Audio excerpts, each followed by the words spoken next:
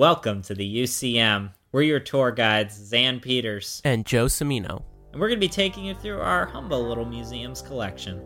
The exhibits may or may not be real, but the stories sure are. Enjoy your visit today at the Uncanny County Museum.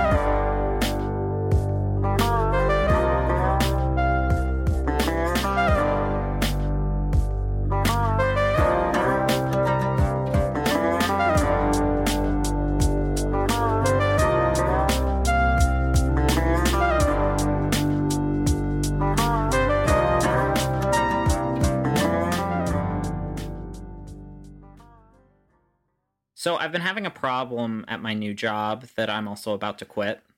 Oh? Yeah, so you know how I'm working at the sushi place? Yeah, I think you mentioned it before. Yeah, I got a new job offer, so I'm out. Oh, that was fast. Yeah, no, my... Well, not only does it pay more, and unfortunately, I'm at the point in my life where I can't choose to, just pull a Daniel Day-Lewis and... Yeah. You know, although I would also love to just disappear and learn how to make shoes. Like, I would do that. But the framing game, frame game, is calling me back. I'm back. I'm coming back for more, baby. You're back in the game. I'm back in the frame game. I tried to get out, but, I just couldn't. I couldn't stay away. Yeah. And now I do know how to cut up a fish, though, now. I feel like... especially for the sake of today's exhibit, that really ups my Florida credibility. I would say so. Yeah, I mean, you're a real fishmonger. Yeah. I'm a real fishman.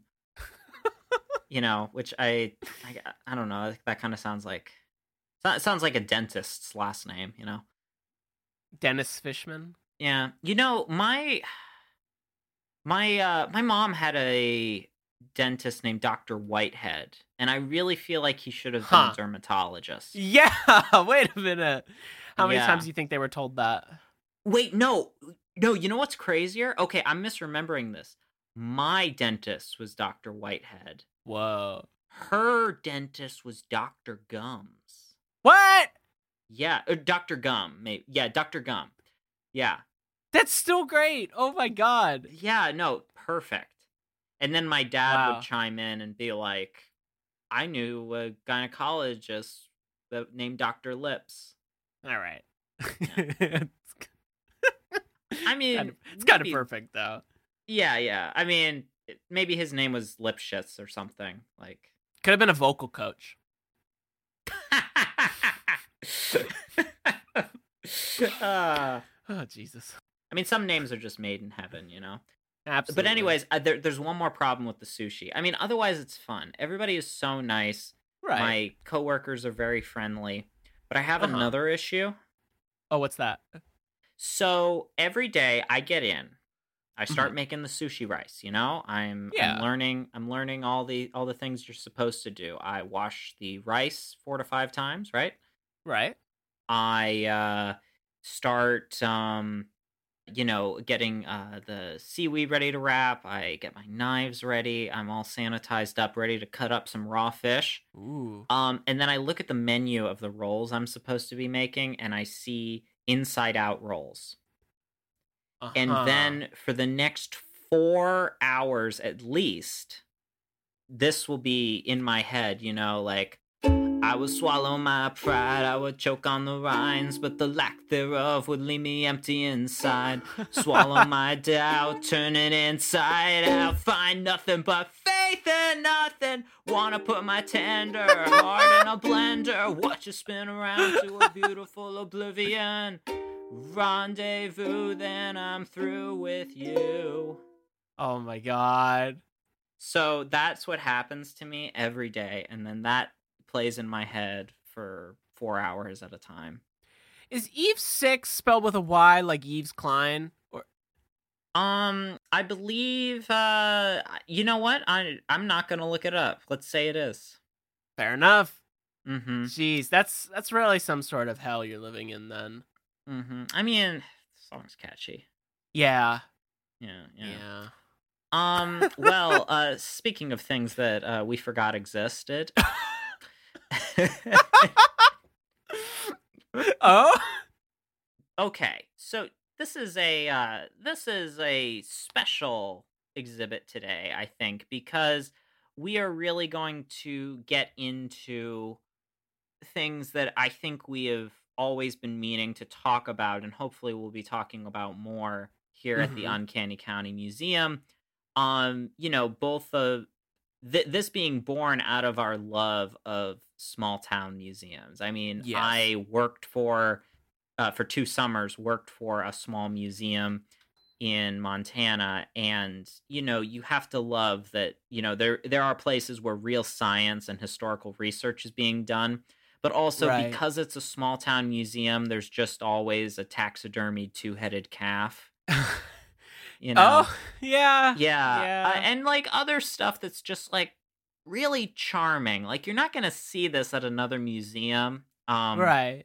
And it just like will never quite have the charm of it. Like there was a taxidermied mountain lion at the Carter County Museum, and its front legs were mounted like it was doing like windmill arms. Like interesting. Like it was swimming like straight arms, like you're swimming backstroke, or like it was about to hurl a bowling ball. Weird. Like Okay. back behind it. Yeah.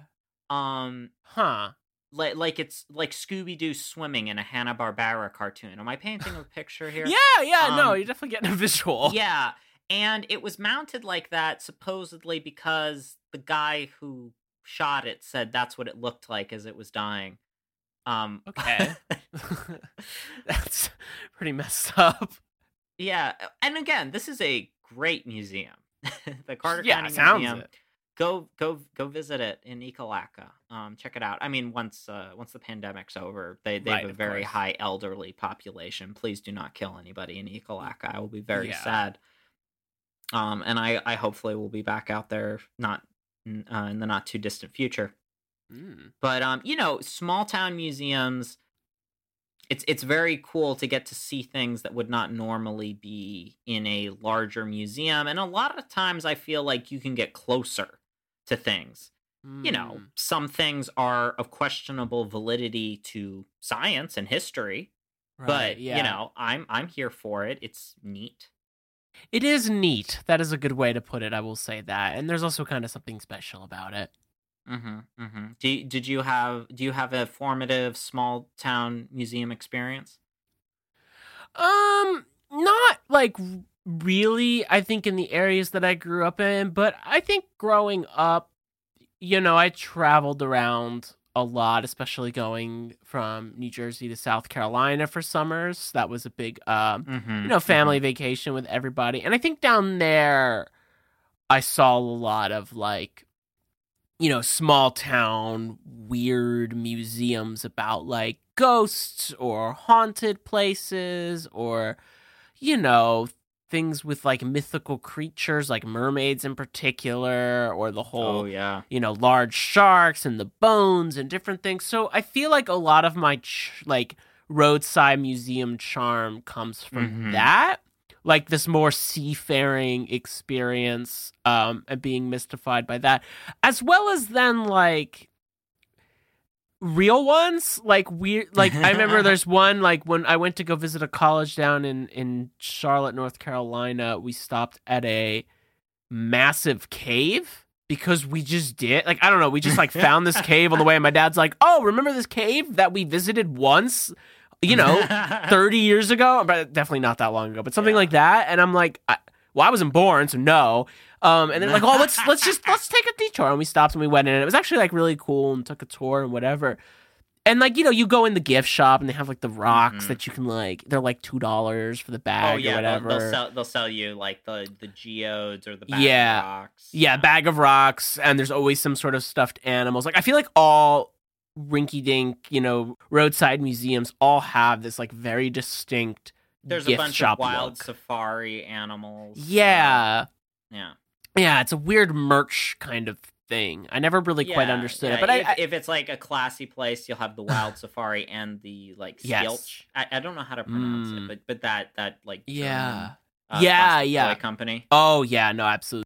Those were the good dinosaur toys. I Mm. loved getting those from museum gift shops. Yes, absolutely. I was more of a books kid, or I Mm-hmm. remember I had a whole quest to find a toy musket for like 2 years. And we went on, so I don't know why, don't ask me why, but I was like really into the Revolutionary War for some reason. I think this was pre-cosplay days for me. Mm-hmm. Thank God I never became one of the recreation like people. No hate, but I no.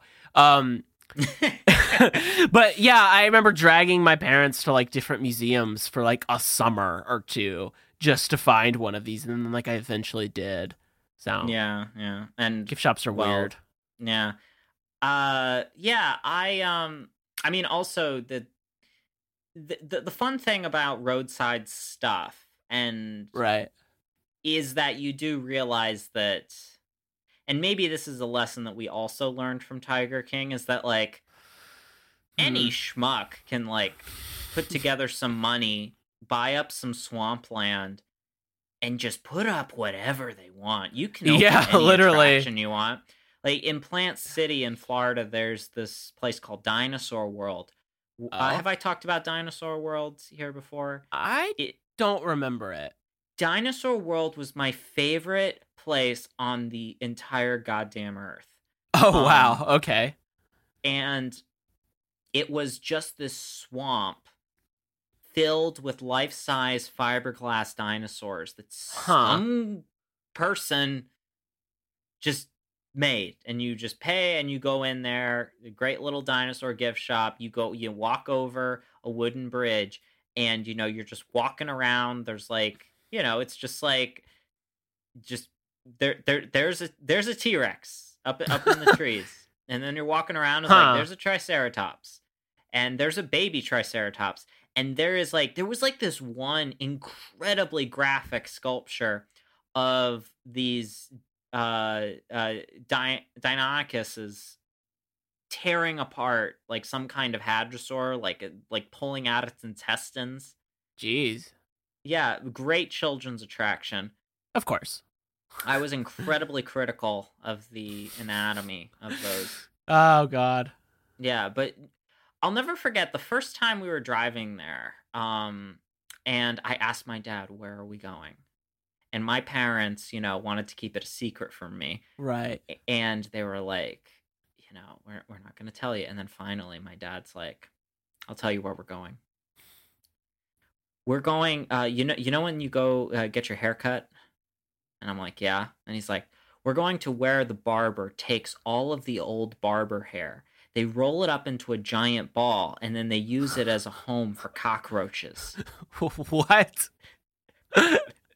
And that I was like trying to imagine how the logistics of this would work. Before I could figure it out, we pulled up to Dinosaur World. So exciting. Yeah. Oh my God. Oh yeah, no, I was up on all the hot Dinosaur World gossip, like when they would, get new sculptures. Someone at some point stole a Coelophysis sculpture from it. Oh wow. Big hard-hitting news, Yeah, for sure. Made the papers. But and everything. I mean, it's sort of this charm of local news as well that, everybody loves, like local news. Best case scenario, it's important local government information, the weather, and bear sightings. Like that is what we all want out of, the local news, is to see footage of people who have black bears in their backyard. Yeah. Yeah. Or, cat stuck in tree and then is finally taken down. Yeah, Coelophysis stolen from Dinosaur World. A true scandal. Yes. And I mean, Clearwater, where I grew up, Clearwater Beach, I feel like, has always been a pretty hot destination. But I feel like, and I can't claim to like know the real old Florida. I was born in 1994. You know? Yeah. But I like to imagine like when I was growing up, it was all mostly still drawbridges. Huh. going all around my area. And now I think all but one of them have been replaced with high span bridges, just like these Mm.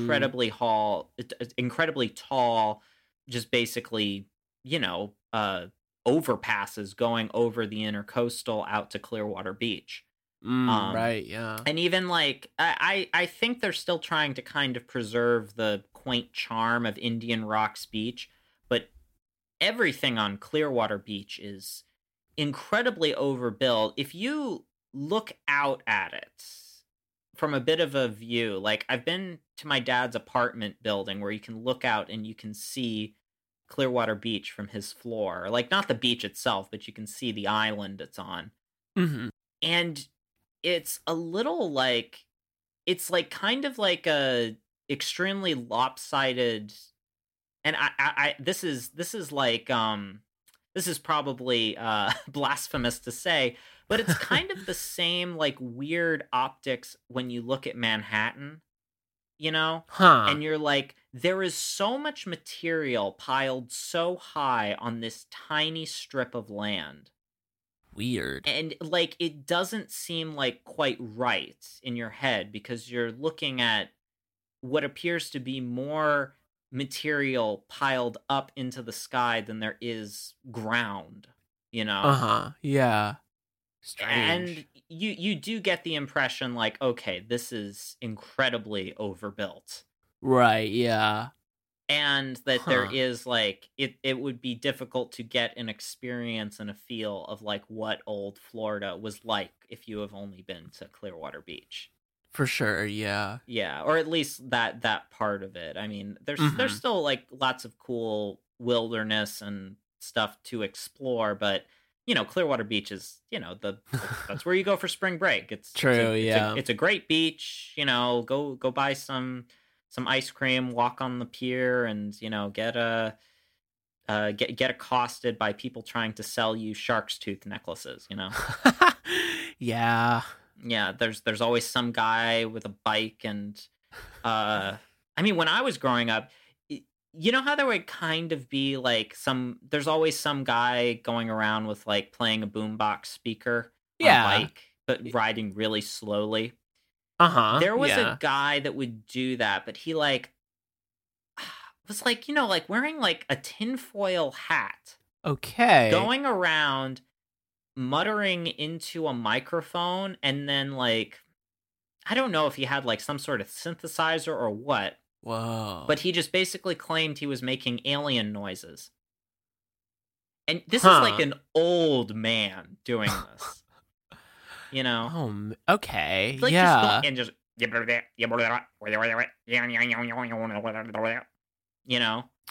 It's really Dada if you think about it.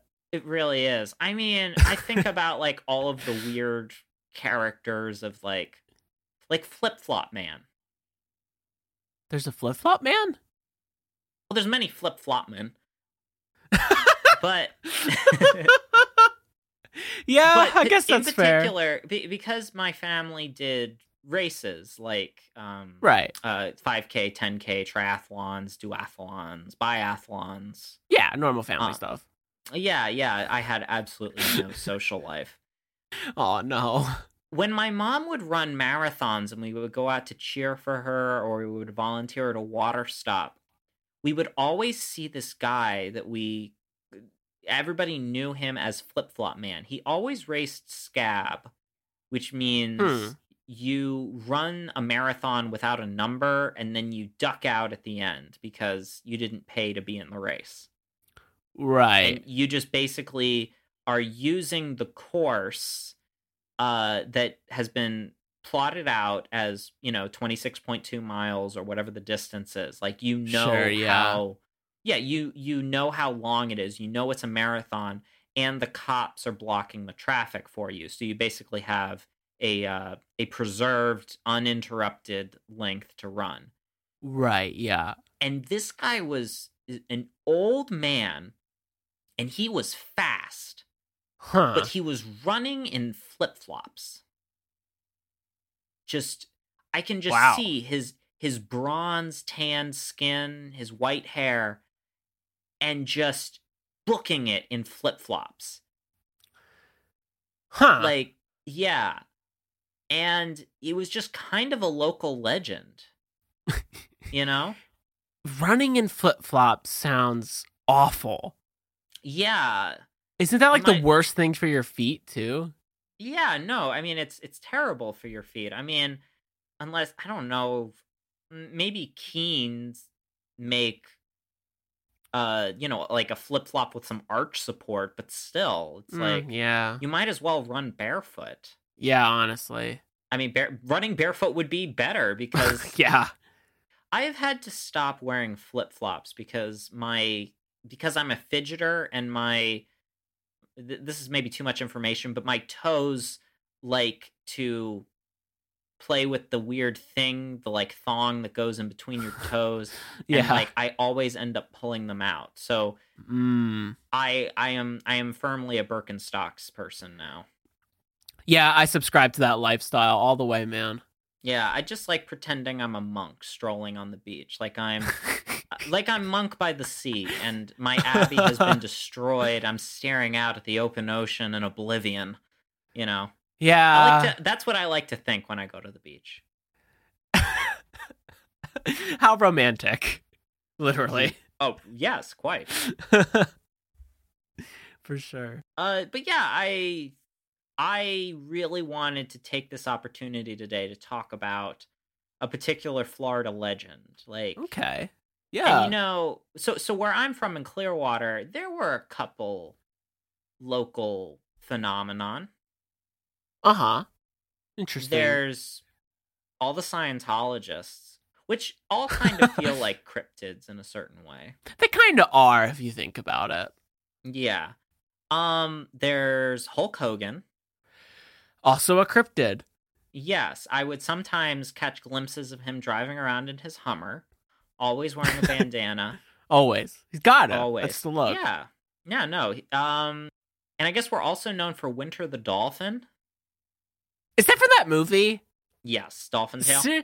Oh, right, because isn't your, like, hometown, like, where Dolphin Tale happens? Like, isn't that the whole state? That's wild to me. My sister really liked that movie.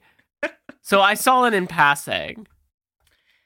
Yeah, it was one of those movies that, like, it came out and, like, because I would, like, go to, like, day camp and stuff at the Clearwater Marine Aquarium, I remember when they got Winter. Like, that was a big deal. But, like, then all the other stuff, like, I saw in the trailer, it's like, and a storm's coming, and all this other stuff is happening. And I'm like, I don't remember any of that happening. You're like, there was no storm. What do you mean, Hollywood? Morgan Freeman, what are you talking about? Where was Morgan Freeman this whole time? Oh, man. Yeah. Morgan Freeman, who played Nelson Mandela, who was from South Africa. Right. Which is actually where our story begins. Really? Yes. Oh. So, we got to go back in time. Back in time. Here we go. TARDIS. Let's get in it. Yip. So, don't sue us. Our exhibit today begins in off the coast of South Africa. Now, there are mysterious sightings of a creature. There are footprints in the sand. And there's a mysterious legend of a creature called Silwani Mausi. Ooh. In 1937 and 1938, there are these mysterious sightings of a creature that's supposed to be kind of like an alligator, but enormous. And there are these mysterious feces found. And they are analyzed by a university in Johannesburg, and they are concluded to be mostly made of fish. Okay. Nobody ever identifies exactly what they are. Dun dun. Interesting. Now we go to Clearwater, Florida. Wow! That's the electric guitar that comes in. Well, see, I would picture more of a transition from, from that to, like, you're like, if this were like the movie of this, Yeah. It would be like this intense movie. It's like, what is it? And then it's like, God knows where this thing is heading next.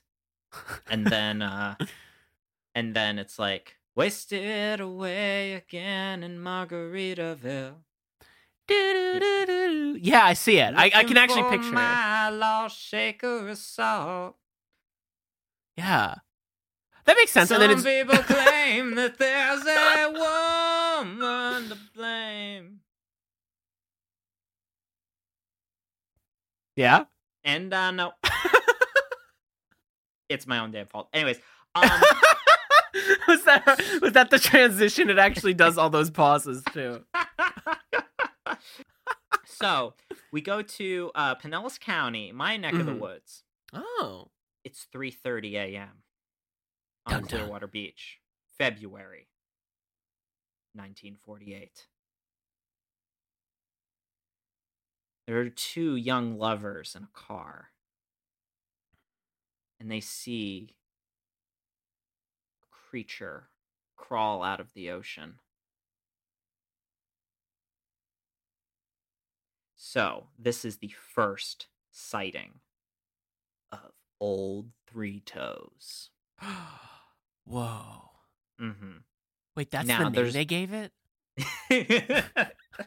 You know, you have to remember, Joe, this is a different time.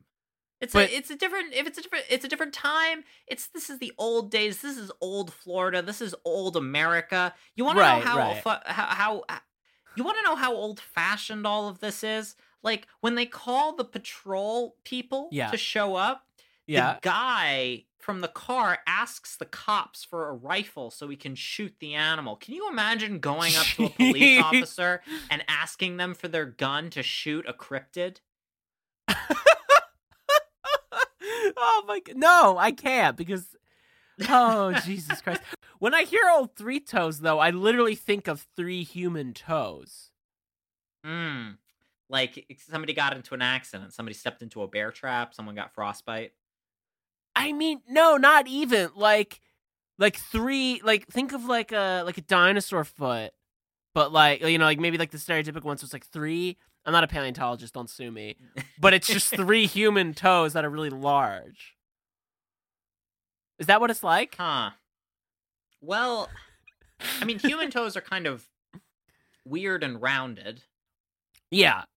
But okay, so these tracks that they find are going up and down the beach. They apparently cause a whole freak out in the local in the town just because people are weirded out. Like, what the heck did these people see come out of the ocean?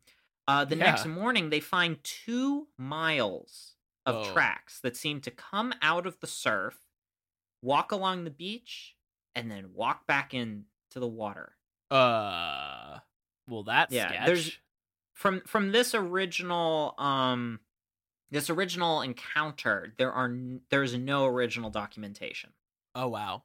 Okay. Yeah, but this is old timey Florida. This is and again, the weird thing to remember about Florida is, like, even when my parents were looking for a place to live, because it's like I want to like enjoy the folksiness, because a lot of the information we're going to be getting today, our source is a wonderfully designed book from my collection that I have had since I was quite young, called Florida's Unexpected Wildlife by one Michael Newton. The cover alone should sell you on this book. I somehow found it in a Barnes & Noble when I was a teenager, and have been obsessed with it because I always wanted to be a cryptozoologist. And I'm reading it. All of the quotes in it are like very old timey and quaint. Everybody refers to things in vague euphemisms. Huh. They like it when it's referring to all the stuff that's happening, like people are saying the local residents became well nigh hysterical. Oh wow. Until the tide comes in and it, washes away the tracks. And it's like, but Right. okay, back to my thing. Like even it's like that part's fun, but also I even know from when my parents were looking for a place to live in like, Mhm. early 90s. They're like, "Okay, well, let's look at these." They're like with a real estate agent, and they're like, "So you can look at these areas to live, but not these areas." And they're like, "Why?" And they're like, "Oh, Jews don't live there." Oh, wow. Yeah, and like, my stepdad had stories about like he went out on a beach and like nobody was enforcing it necessarily, but there was like, like an old sun bleached sign that would say like, no Jews, no blacks, no Italians. You Jesus know, Christ. so this is the world that they are living in. This is a folksy beach community, but remember, this is also the South. So keep that Yeah. in mind. Oh my god. Yeah. So everybody is freaking out.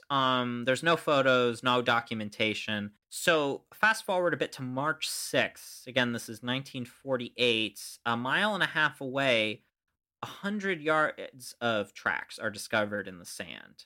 Huh. Um, yeah. March 20th, there is another sighting on Dan's Island. April 3rd, moves down to Indian Rocks Beach, right around where I grew up. Interesting. There are some more scattered sightings and tracks around Tampa Bay. Then, towards the end of July, July 25th, John Milner and George Alphonides. I, yeah, there's, That sounds right. yeah. Um, yeah, they are flight instructors, and they are flying a plane, and in shallow, what they call crystal clear water off of Hog Island, which, if you live in the area, is now called Caladesi. They see a huge creature that they can see from the plane is swimming in the shallow water. Has Hmm. They describe it as having a head not unlike an alligator, a heavy blunt tail, very hairy, and back legs also like an alligator.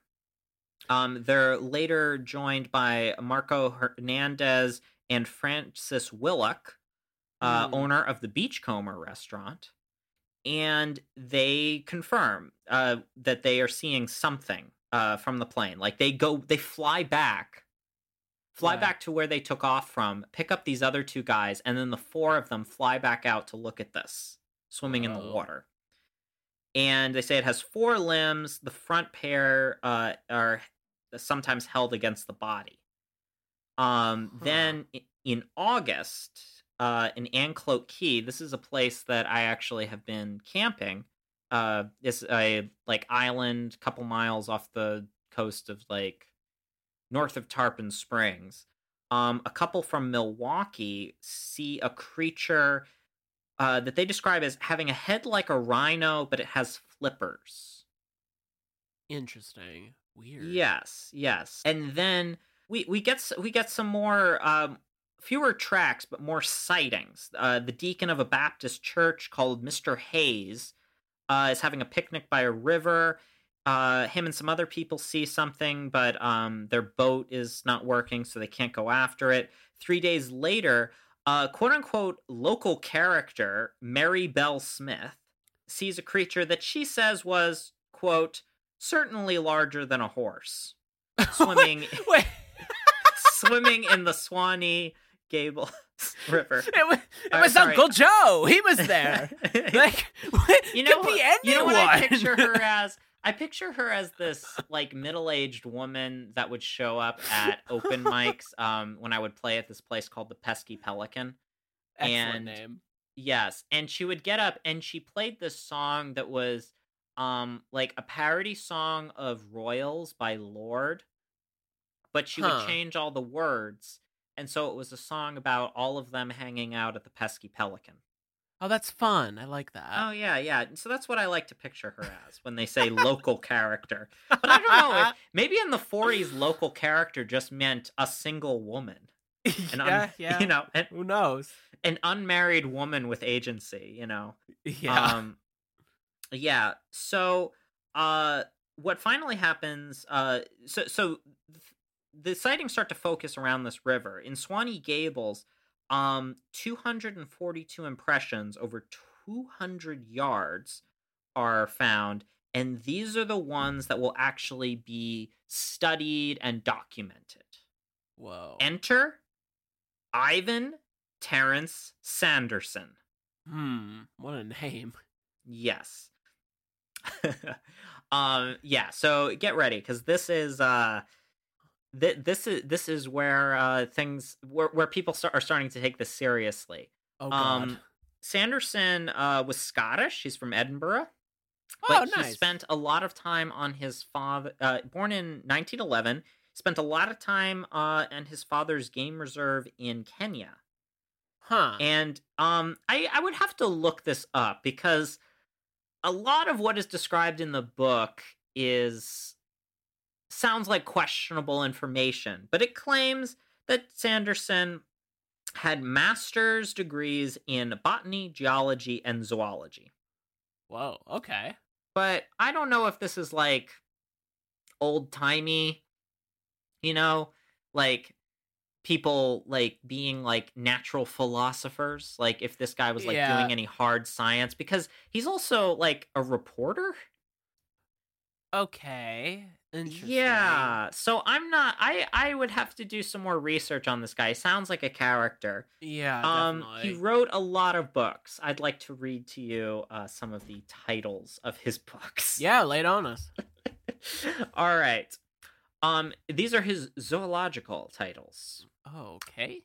Animal Treasure, Caribbean Treasure, Animals Nobody Knows, Living Treasure, Animal Tales, Living Mammals of the World, Follow the Whale. I like that. What? Follow the Whale. Wait, The hold Monkey on. Kingdom, The Continent We Live On, The Dynasty of Abu, The Natural Wonders of America, Ivan Sanderson's Book of Great Jungles, The USA, This Treasured Land. And then he apparently started getting into cryptozoology. Oh, now we're getting into it. He released Abominable Snowman, Uninvited Visitors, Things, and then more. And I swear to God, okay, Things is in quotation marks. 1967, followed by more quote unquote things. 1969. More things followed by more things. Invisible sequel. Residents Investigating. investigating the unexplained. Also, he founded the Society for the Investigation of the Unexplained in 1965. Half those titles are just statements. What does it even mean? Things. I'm losing my mind. Yes, I'm offer of things. Follow the Whale, the USA. What is happening? Oh my God. Yes. I have not laughed that hard in so long. Jesus. Hi there, my name is Colby White, and I'm one of the hosts from Force Football Facts, a podcast where my friend Zachary and I force our other friend Tyrell to give us insights into the game. Even though he doesn't know anything about it, we use our humor to bring you weekly football news in a new way that takes fan opinions into account, while also helping new fans understand why we love this game so much. You can check us out on our website, forcefootballfacts.com, or wherever podcasts are available. Hope to see you soon. So he had heard about the old Three Toes thing in July of that year, because the Millier Orphanides sightings, had been reported on, and he had heard about the case all the way in New York. Oh, wow. Yeah, so this is getting a little bit of news. Sure, yeah. Yeah. NBC commissions an investigation, Mm-hmm. and he sets off for 2 weeks in Florida to study these 242 prints and impressions that have been found. Okay. He's on the journey, on the hunt. Mm-hmm. Oh, you have no idea. Oh, no. So, it is determined that this creature had a 5-foot stride. The footprints had varying depth, were about 2 inches deep. Sanderson consults some unnamed highway engineers that tell him that these footprints would require, quote, 1 ton on each leg to achieve the depth that they do in the sand and soil. Now, is he just guessing these? You know, they... you know what? Let's let Sanderson speak for himself. Okay, fair enough. Are you ready for this? Yes, lay it on me. Okay. So he wrote, "The footprints were impressed into the ground to varying depths according to the nature of the soil. One in a soft sand. One was at least 2 inches deep all over. Those in a firm mud were about 1.5 inches deep in the middle of the ball of the foot. On loamy soil they appeared to have been pressed to a depth of about 3/4 of an inch.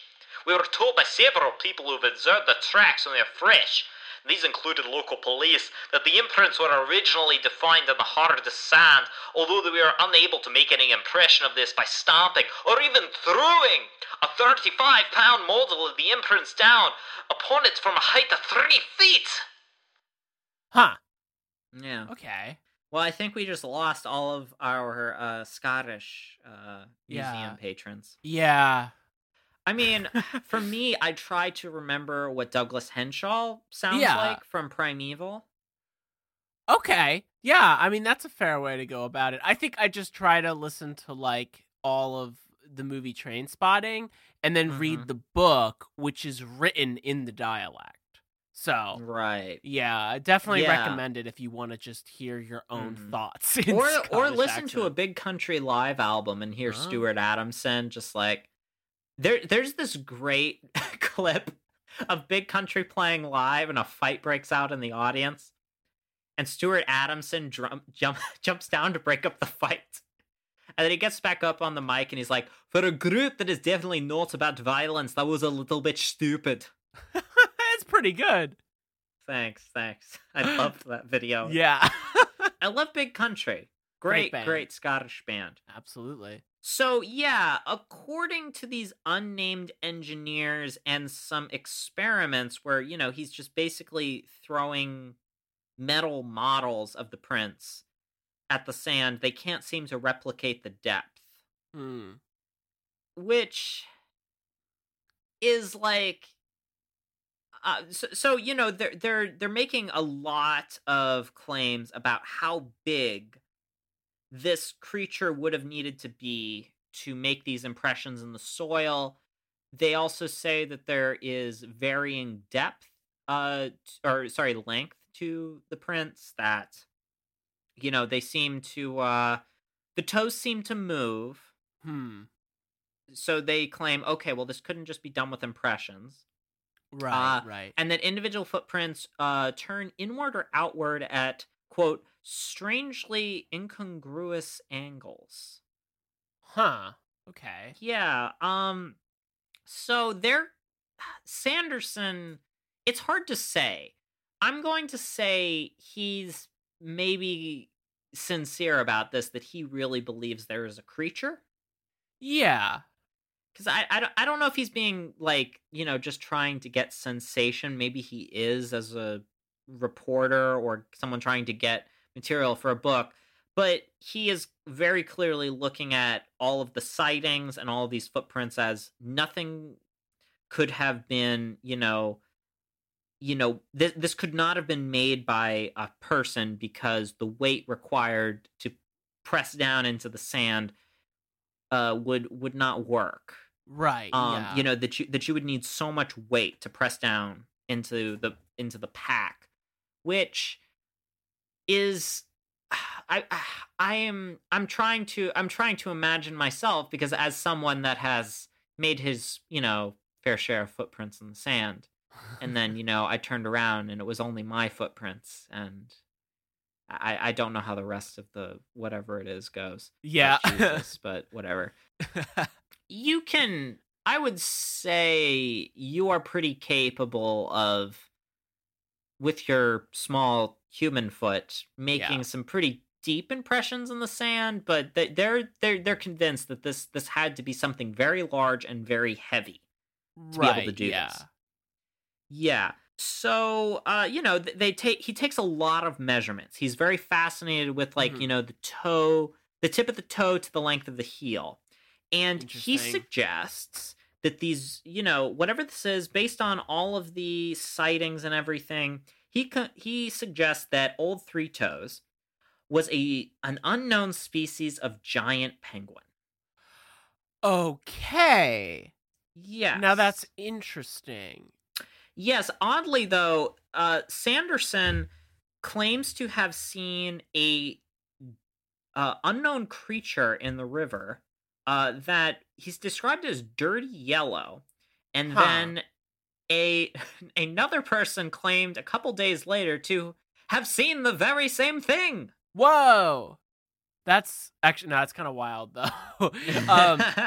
I'm not really over this giant penguin. I mean, I'm going to be honest. I envision, like, a generic beachfront that I presume is what Florida looks like on the East Coast, that is. And then there's just a big emperor penguin. Like, really big emperor penguin. Just kind of, like, standing there. Do you think that's kind of what was going on? I mean, okay, so let's talk about penguins. I mean, emperor penguins are big. Yeah, they're like, what, 4 feet, 5 feet tall? Yeah, they're like size of a small human or a child. Like, for sure. But these footprints, okay, like a toe here we're talking about is like over 10 inches long. Right. For like the left foot, outer toe, 10.24 inches. Inner toe left foot 10.91 inches. I am again. You know what? I'm not an anti-inch person. Like I appreciate inches and feet. As someone that works cutting things a lot, I find it actually is a good measurement system. I object to using them in decimal form. Okay, yeah, I get that. 10.91 inches. Keep that shit to metric. Yeah, that means nothing. Yeah, literally. 10.91 inches. Hard agree. That means nothing.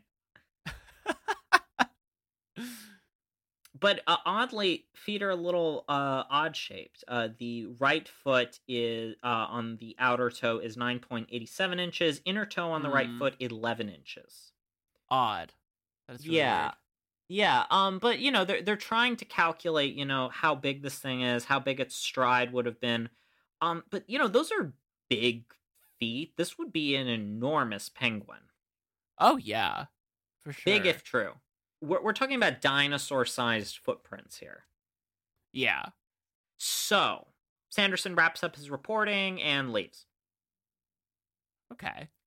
And that you would think that's where the story of Old Three Toes ends.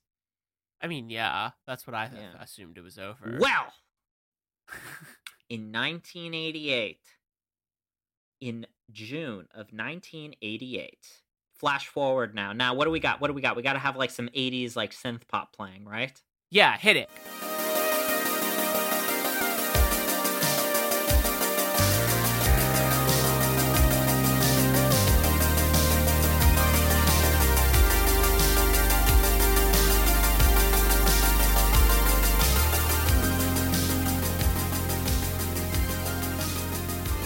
Okay, so now it's the 80s. Yeah. Hold on, let me get this cool jacket on real quick that I've been saving. It's the 80s. It's Florida. Everybody's wearing, their neon and doing cocaine. Oh, yeah, true.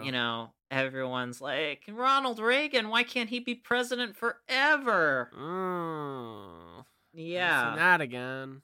Yeah. So, a man by the name of Tony Signorini. Nice. Thank you. So Tony Signorini approaches the St. Petersburg Times, now known as the Tampa Bay Times. They changed that name during my childhood, I think. Huh. He approaches the St. Pete Times and says, "Hey, remember old Three Toes?" That was me. What? Yeah, he says that him and a man named Al Williams, who had been long since deceased, did the whole thing. Huh. He produced some iron feet that I suggest for people to look up a picture of these of these shoes, because they're kind of amazing. It's just like sneakers attached to these Oh my god. basically metal feet shaped vaguely like dinosaur footprints. And that's not, entirely by coincidence. They got the idea after they had seen dinosaur footprints in New Mexico. Oh, wow. And yeah, so they basically would ride on a boat at night up to up to the beach, launch from somewhere else, come up to because Clearwater Beach, because of the intercoastal, you have the ocean side, not ocean, it's the Gulf of Mexico. Sure, yeah. But then you have this area of shallow water where most people keep their boats because it's more protected. Okay. And so you can kind of, we would have to do this if we ever wanted to take the boat to go out to the beach, is you take the boat from this intercoastal area, you find one of the gaps that the bridges go over, and then you're out in the Gulf and you can pull your boat right up to Clearwater Beach. And all that's behind you is the Gulf of Mexico. Huh. So what they would do is essentially pull the boat up to the beach, and he would come out of the surf wearing, basically iron giant feet, and just, leap around using the weight and basically the momentum of the feet to, swing himself from footprint to footprint, leaving them in the sand, and then walk back out into the surf, and the boat would take him, so that you wouldn't have, the human footprints leading up to it. Right. Smart. Yeah, and it's kind of so dumb and simple, but yeah. It's just basically you could kind of basically the St. Pete Times and the reporter Mike Dash, basically reports on this and says, yeah, no, all of the prints that we have match these shoes perfectly. Wow. This is just, and basically explains everything else away as mass hysteria. All the sightings, and it just kind of shrugs off the rest of it. Because you have this guy who kind of has good evidence coming forward and saying, yeah, I did all that. But Tony only accounts for about 7 of the 20-ish sightings or tracks found. And he was doing this more around the Indian Rocks Beach area, and this would not necessarily account for some of the other sightings seen up north. Right. And his friend Al Williams never mentioned any of this in his time alive. And basically, what this comes down to is this seems to be a pretty open and shut thing. You have a guy, the timeline adds up, he has the shoes that match the footprints, or at least the footprints that we have records of. And it just kind of all makes sense, that this was some guy with basically pulling off kind of a dumb hoax. Yeah. And it's just kind of some local fun.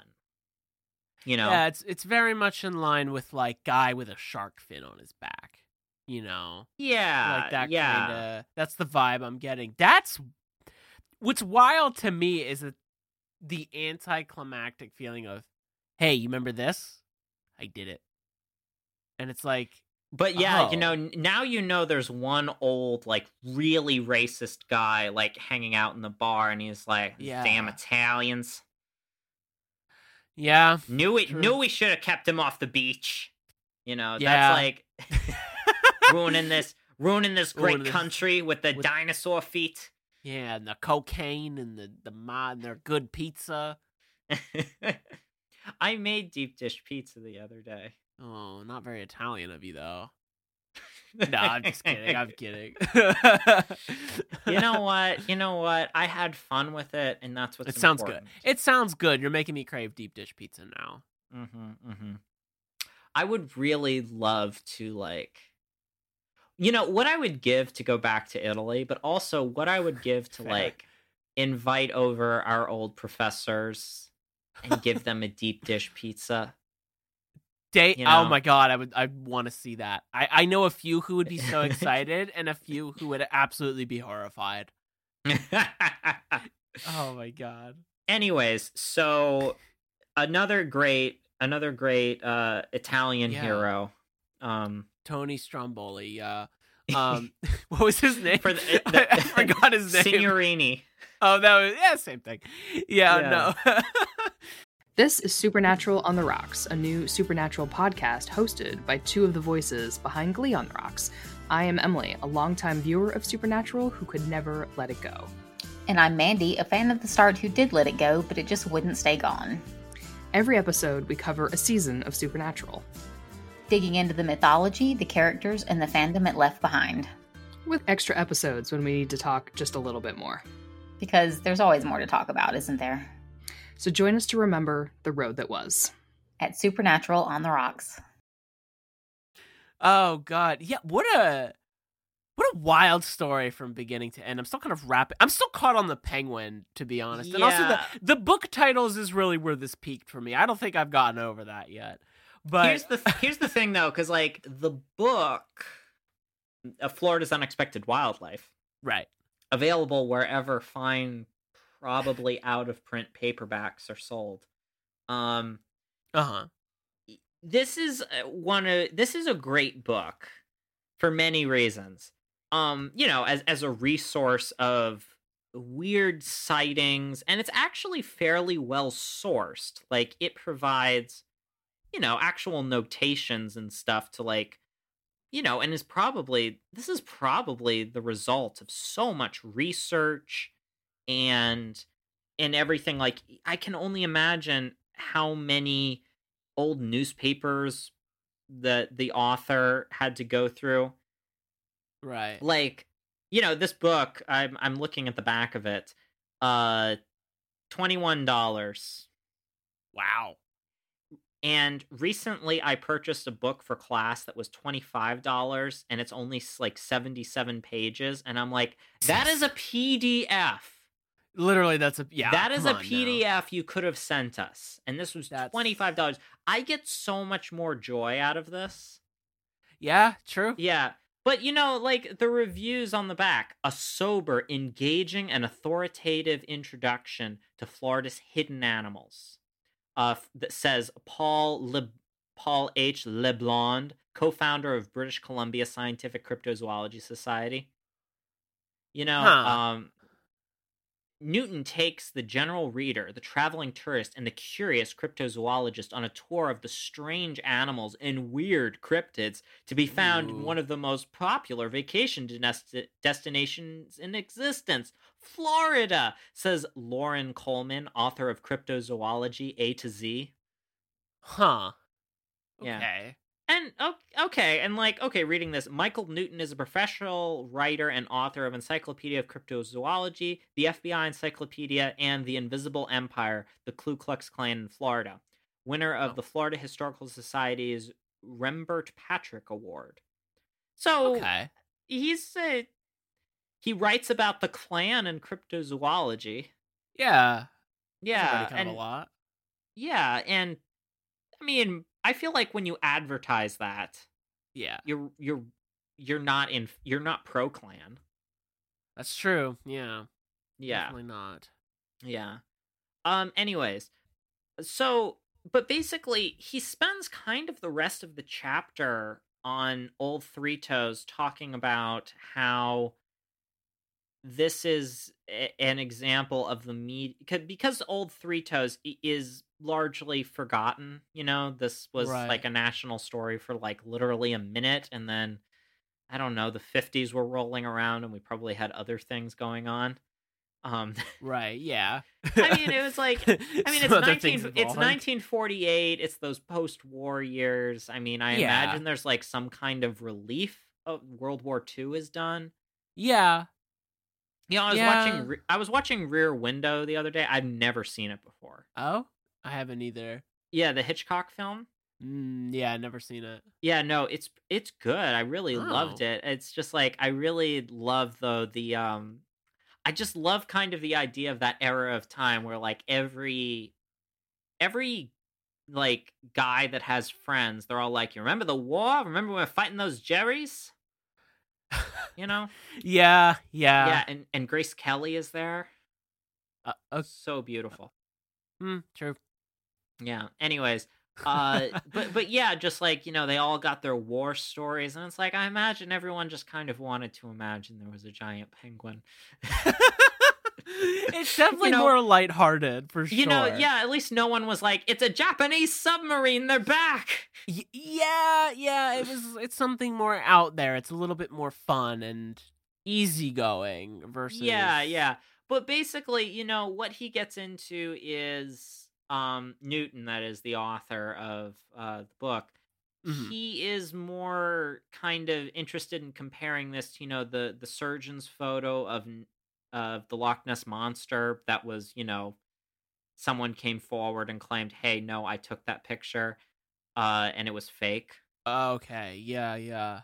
And Interesting. he goes through this whole roundabout way of explaining away all of the things. He says, "Well, maybe Signorini did do some of them, but what about all Right. these ones he can't account for? And what about the sightings in New Zealand and South Africa that are definitely connected?" Of course. Yes, they have to be.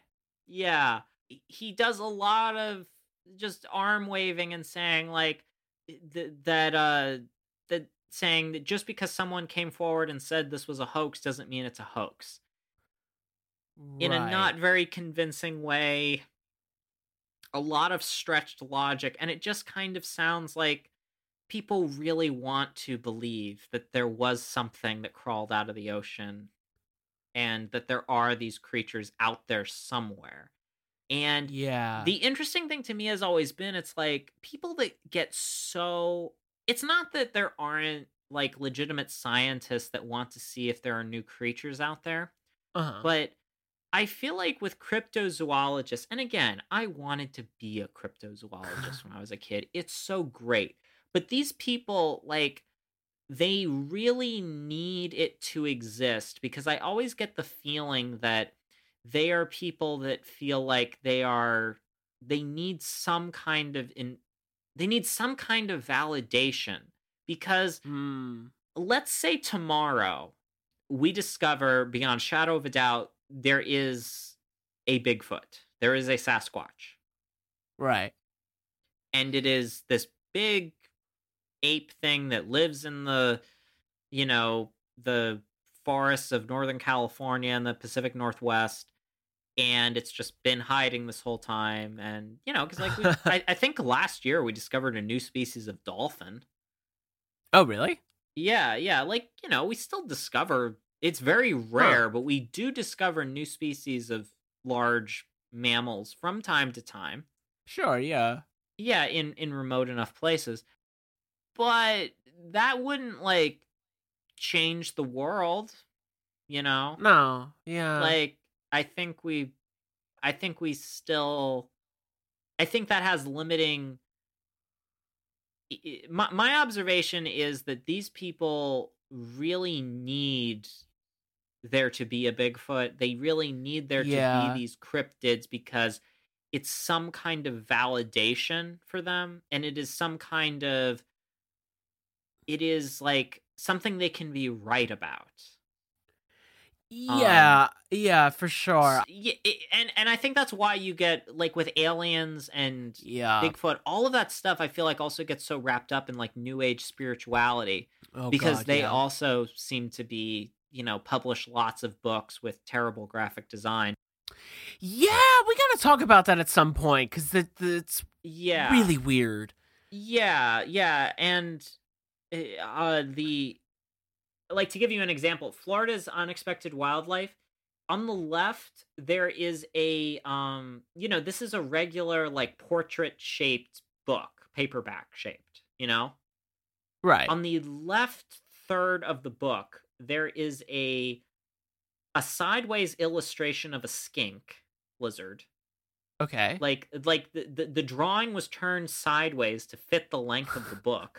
Of course. And then on the right, in a completely different style, is like a painting of what I assume is skunk ape, another Florida cryptid that I think we'll have to talk about on another day. Definitely. And it's like, it's cropped weird. It's the painting isn't quite long enough to go the full length of the book. Yeah, it's beautiful is what I'm saying, It's peak graphic design. The text has shadow underneath it, but it's also kind of fun because the letters have varying thicknesses. Okay. Yeah. That sounds hectic. it is its own self-contained world, and these people that get so invested in cryptozoology, I think we have to talk about the fact that it is not a science, because it is not seeking new animals for the reason that real scientists seek new animals. It is seeking new creatures to justify a view of the world that there is and always will be some kind of secret. Yeah, I think it's around that. I really do, because there's also kind of, I think, that notion of, like, well, you can't disprove it and you can't prove it. So it's this, like, purgatory that they're constantly in of whether or not something exists. Yeah. But I think it's that driving factor of wanting it to be real no matter what, and convincing oneself. His whole rant about the Loch Ness monsters, like, what does that have to do with anything? Yeah. Here? And he goes on this whole rant about it, and it's like, I thought we were talking about this giant penguin, and he's talking about Nessie. And that, like, just because some guy claims to have faked a photograph doesn't even mean that he really faked that photograph. Yeah, see, here's the deal. When people do that, they lost. The argument's gone, because you can't discuss what's at hand, so you're making an example to something else that has nothing to do with what we're talking about, so you can be right. So it feels like it's like one of these like, in that argument, it just feels like one of those situations where they're so, they want to be right, or they want to back that up, that they're going to just disprove this whole other thing that has nothing to do with what they're talking about. But then it also makes it so, oh no, but it's actually possible that even though, they said that they did it, they really didn't do it, because I didn't spend all my life focusing on this, for them to say that they did that. Like, it almost feels like this, like, I cannot admit defeat.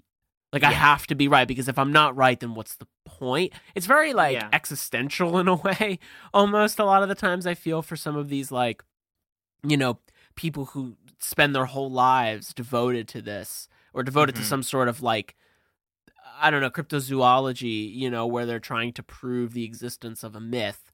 And in a way, I think it's really fascinating, to be honest, and at parts, I think, admirable. It's not when it gets to something like this, in my opinion, because, it could be a kind of dramatic. Yeah. But I think, I don't know, I kind of file these things into the category of almost like people who have different faiths, in a way. Because when it doesn't necessarily affect anybody else, at the end of the day, you can do what you want. Yeah, it does not do necessarily direct active harm to believe that a giant penguin visited the beaches of... The penguin. I can't do it. I genuinely keep think of any Emperor Penguin toy, like a statue, and just that times 10 on a Florida beach. Amazing. I mean, I want to believe, right? Like, that Well, sounds yeah, so that's fun. That's the thing, is like, this is such a more, at the end of the day, it is a more interesting way of looking at the world. Yeah, and I think it that's is. what's so tantalizing about cryptozoology, is that there is some mystery left, and that Yeah. in looking at the world, as especially now where we have so much surveillance, we have so much. Oh, God. Yeah, Interesting. it would mean that there is still room for that. And I think it is interesting to connect it to faith as well, because like I said earlier, there's this crossover that I don't think people talk about enough between like aliens, cryptids, and new age quasi Christian uh beliefs, that Yeah. these things are all kind of working together as people try to figure out how belief factors into modern society, where we have to we all have to recognize certain objective truths, Right, right. and you feel that there's no more room in the world for Mm. personal truth, and people approaching things from different points of view. You could say Yeah. these are all symptoms of those things. Yeah, I agree. I think that's an interesting point to be made with that, too. I want to jump back real quick as well to Yeah. what you said about surveillance. Mhm. Because I think that's very, very, very interesting as well, as a part of this, where there's like, we're constantly in a world that's being surveyed and looked at, and everything, is out there. And I think it's interesting to, wonder about something that's never been recorded, that's never been seen or found, and the mystery Yeah. behind that, but also the want to have that, because I think in a Yeah. way that's a freedom that a lot of us, if not everybody, kind of wants at the end of the day. Yeah. That's, I don't think, really thought of as much with Yeah. this. I mean, the most authentic scientific version of this is paleontology. And you get a lot of weirdos in paleontology. Oh, I'm sure.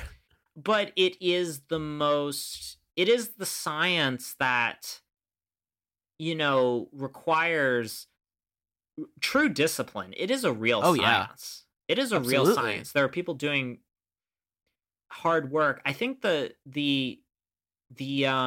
appeal of it, and the reason why I think it is,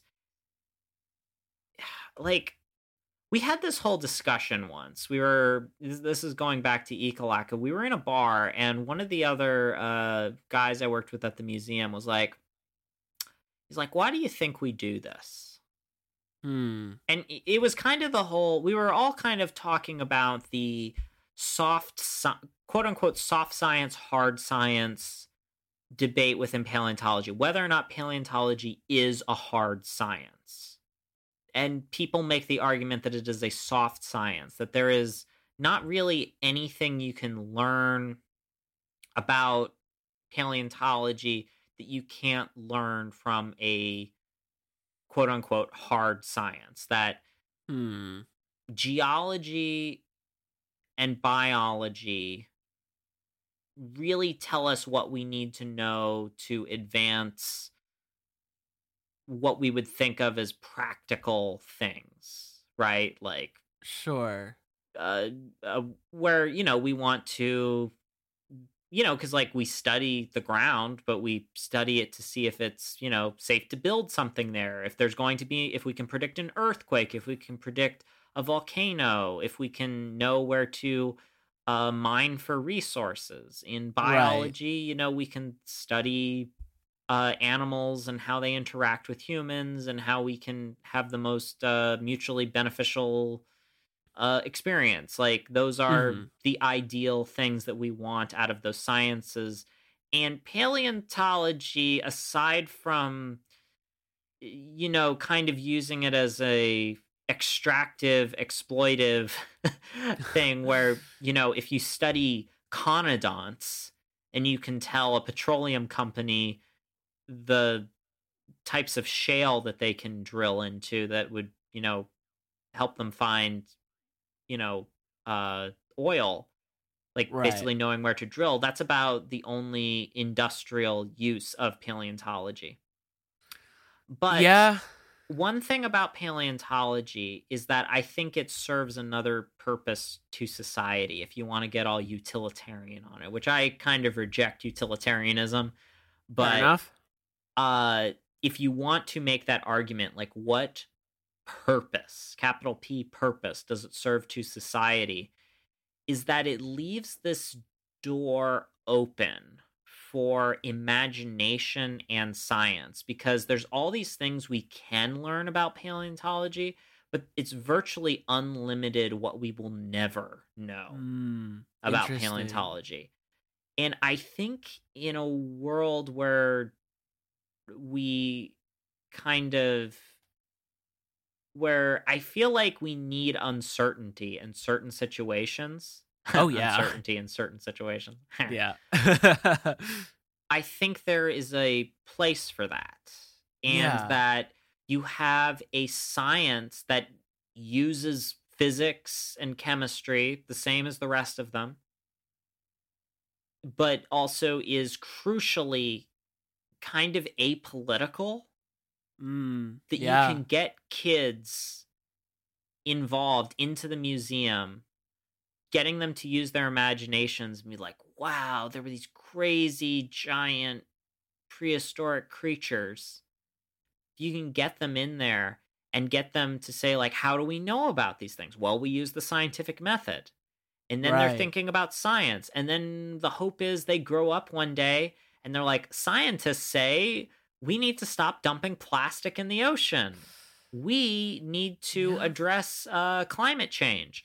We need to do this and that and the other thing.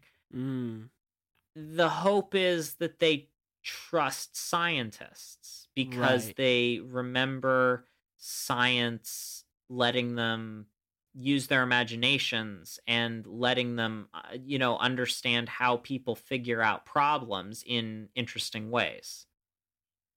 So in a more roundabout way, in a less direct way, but I still think an important way, that type of thinking is important to a society.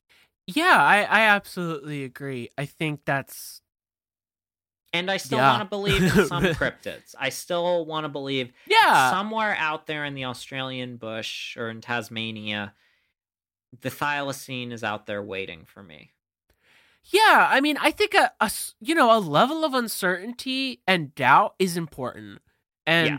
I think should be incorporated because it's, we don't know everything, contrary to popular belief, right? And that's okay. We're not supposed to. And, Yeah. I think when that's accepted and moved with, it becomes a little bit easier and also leaves room for things to be discovered. Like what you're Yeah. saying about paleontology, I think is really, really on point. And, the fact of not only inspiring children and people to kind of trust science and grow up with these facts and move to discover things, but also this idea of never necessarily being able to discover a full picture of what happened. I think because I think crucially paleontology has been so drastically wrong at many for sure. points in its history, and it shows the fallibility of science, but that bad science is then replaced with better science. And I won't say good science, I'll say better science, Right, because better. that is the hope. That Exactly. Our science is always improving and changing and getting better. And I think paleontology lays that out because it directly addresses how certain we can be about some things and how uncertain we can be about others. Yeah, no, absolutely. And I think it's a good place in a sense to be, and it's a good thing to move with, that science builds on science and replaces bad science with, like you said, better science, and we constantly keep on this kind of pursuit of knowledge. That it's not like they discover one thing and said, all right, boys, we're done. We figured out dinosaurs existed, and, they were giant penguins all along. Yeah, who knew? Like, it's that love. Like if Sanderson, like you dropped him in like a dinosaur trackway, he'd be like, "Wow, look at all these look at all these giant penguins." That was like Austrian. Look, it's all these giant. I lost it. Look, it's all these giant penguins. I've never heard a Scottish person say penguins. Giant penguins. I don't know. Did Shrek ever talk about penguins? I guess that's another Scottish touchstone. Yeah, that's really the defining factor there. Yeah. Maybe I'll need to rewatch like some old Simpsons episodes with Groundskeeper Willie. True. Or anything with oh my god, what's his name? Sean Connery. Well, yeah, true that. Ewan McGregor. Yeah. But like when he's actually using his real accent. Yeah, I like how in no matter what movie he was in, Sean Connery was just like, I'm not changing my accent. This is how I talk. I'm a dragon. Roar. Yeah, I merely chewed defensively. I never swallowed. I love Dragonheart so much as a kid. That dude, same. I watched that. It is a miracle I did not become like Dragonkin. Oh God. Yeah, I get that. I watched that movie for the first time on VHS on not recently. This was like when I first watched it, I should say. VHS, I think I still have it, on one of those really tiny TVs that has the VHS player built into it in the corner of a room, of this like room I was in with my mom while we were, because like my parents just started their business and they were in this really tiny house that they were using as the office. And so they were moving in and we had to wait for someone there and I was off school. So that's what we did. And I remember just like sitting in this like corner watching on this TV Dragonheart and just like drinking Pepsi. So it's I have seen that movie so many times. What a classic movie. I had a DVD that it was interesting because you could flip the DVD and you would get a different movie on the other side. Oh, I missed those. Yeah. Yeah. It was Dragonheart and Dragonheart 2, A New Beginning. Oh, no. Maybe we'll have to do another watch along and watch one of the Dragonheart movies and just have our childhoods destroyed. Oh, God. Yeah. Oh, well, okay. Here's the thing, though. Have you seen the sequel to Dragonheart? No, absolutely not. There is a very bizarre portrayal of an Asian man in that movie. Oh no. This like old like sage man from the mystical Orient comes, of course, to teach them about dragons. I have not seen any of the. I know there are more. But there are, none of the Dragonheart sequels feature Sean Connery or was it Kevin Costner was the knight? No, it was okay. The cast is Sean Connery. It wasn't Kevin Costner. It was Dennis Quaid. Dennis Quaid. Oh my God, it was Dennis Quaid. He looks like Harrison Ford and Kevin Costner as one. All at once. Oh yeah, no, that's totally because he's like medieval, but he also has a mullet. Yes, and David Thune, I think, is in that too. There's a part. This is so far off from what we were talking about, but there's a part of Dragonheart where his voice cracks, and it is like the most like Nicolas Cage performance. Oh God! It is like where basically Draco it's the part where Draco comes out and basically saves Bowen from King Iden, whatever his name is. I don't know. The bratty kid who's basically, I guess, he's proto Joffrey. Yeah. He's proto Joffrey. He has like a weird relationship with his mother. He's like just this little blonde brat. Oh my God. This is all making so much sense. Anyways, so Draco comes out and saves him, and Dennis Quaid is like, "Why did you come out? I had everything under control."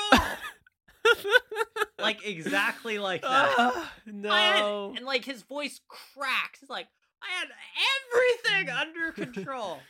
And they just kept it in. They were like, we're only doing one takes. This movie's budget is insanely low. We can only afford Sean Connery for the length of what... Yeah. The length of his... Oh, God. His dialogue. Oh, man. What a good place to end on cryptids. Yes. Yeah, so I guess if nothing else, go check out Dragon. Yeah, go watch Dragonheart again and enjoy, because I'm sure it aged fine. Oh, yeah. Like fine wine. Exactly. It is... God, we have to rewatch that. We're going to have to do that. That's an upcoming all right, well, thing, we know though. what we're doing. That won't be next time, because next time, I believe, is our 26th episode. Yeah, it is. 6 months of the hard-hitting news of Florida cryptids and contemporary art and ancient history, all in one place. Yep, and wrapped up with existential questions regarding Cars 2 all the time. All of the time. I do really hope we revisit cryptids again soon, and I would love to pull some more Florida cryptids. I miss the sound of the cicadas, and just the breezy palm trees, and just off in the distance, someone's playing some Jimmy Buffett, and takes me back. No, we'll have to definitely revisit this again, because I think there's so we'll much... have to talk about the skunk ape. Oh, yeah. Now that's a Florida cryptid, the skunk ape. Yeah, that's one I'm not very familiar with, besides the name, to tell you the truth. Yeah. Well, guess what it is? It's an ape that smells really bad. It's like Bigfoot, but if Bigfoot had BO. Oh, BF. God. BF has BO. Jesus. Anyways, so next time we have a very special episode to bring you here at the UCM. We are very excited about it, so please stop by. We hope you enjoyed your time here today. Joe, you got anything you got to plug? Just that my other work, The Midnight Drive, is live on radiopepese.org, so feel free to go check that out. And my artwork will have been up at the Decisional Gallery in Ruskin, Florida. If you're able to go by and check out my work and all the other great artists exhibited there. If nothing else, they also have a cool saltwater fish tank in their entryway. Fun. So you can look at the art and you can look at some fish. Sounds like a good plan. And across the street is a billboard that says Jesus is love too. So there's a lot of inspiration to be found. There's also a really good taco stand right across from it.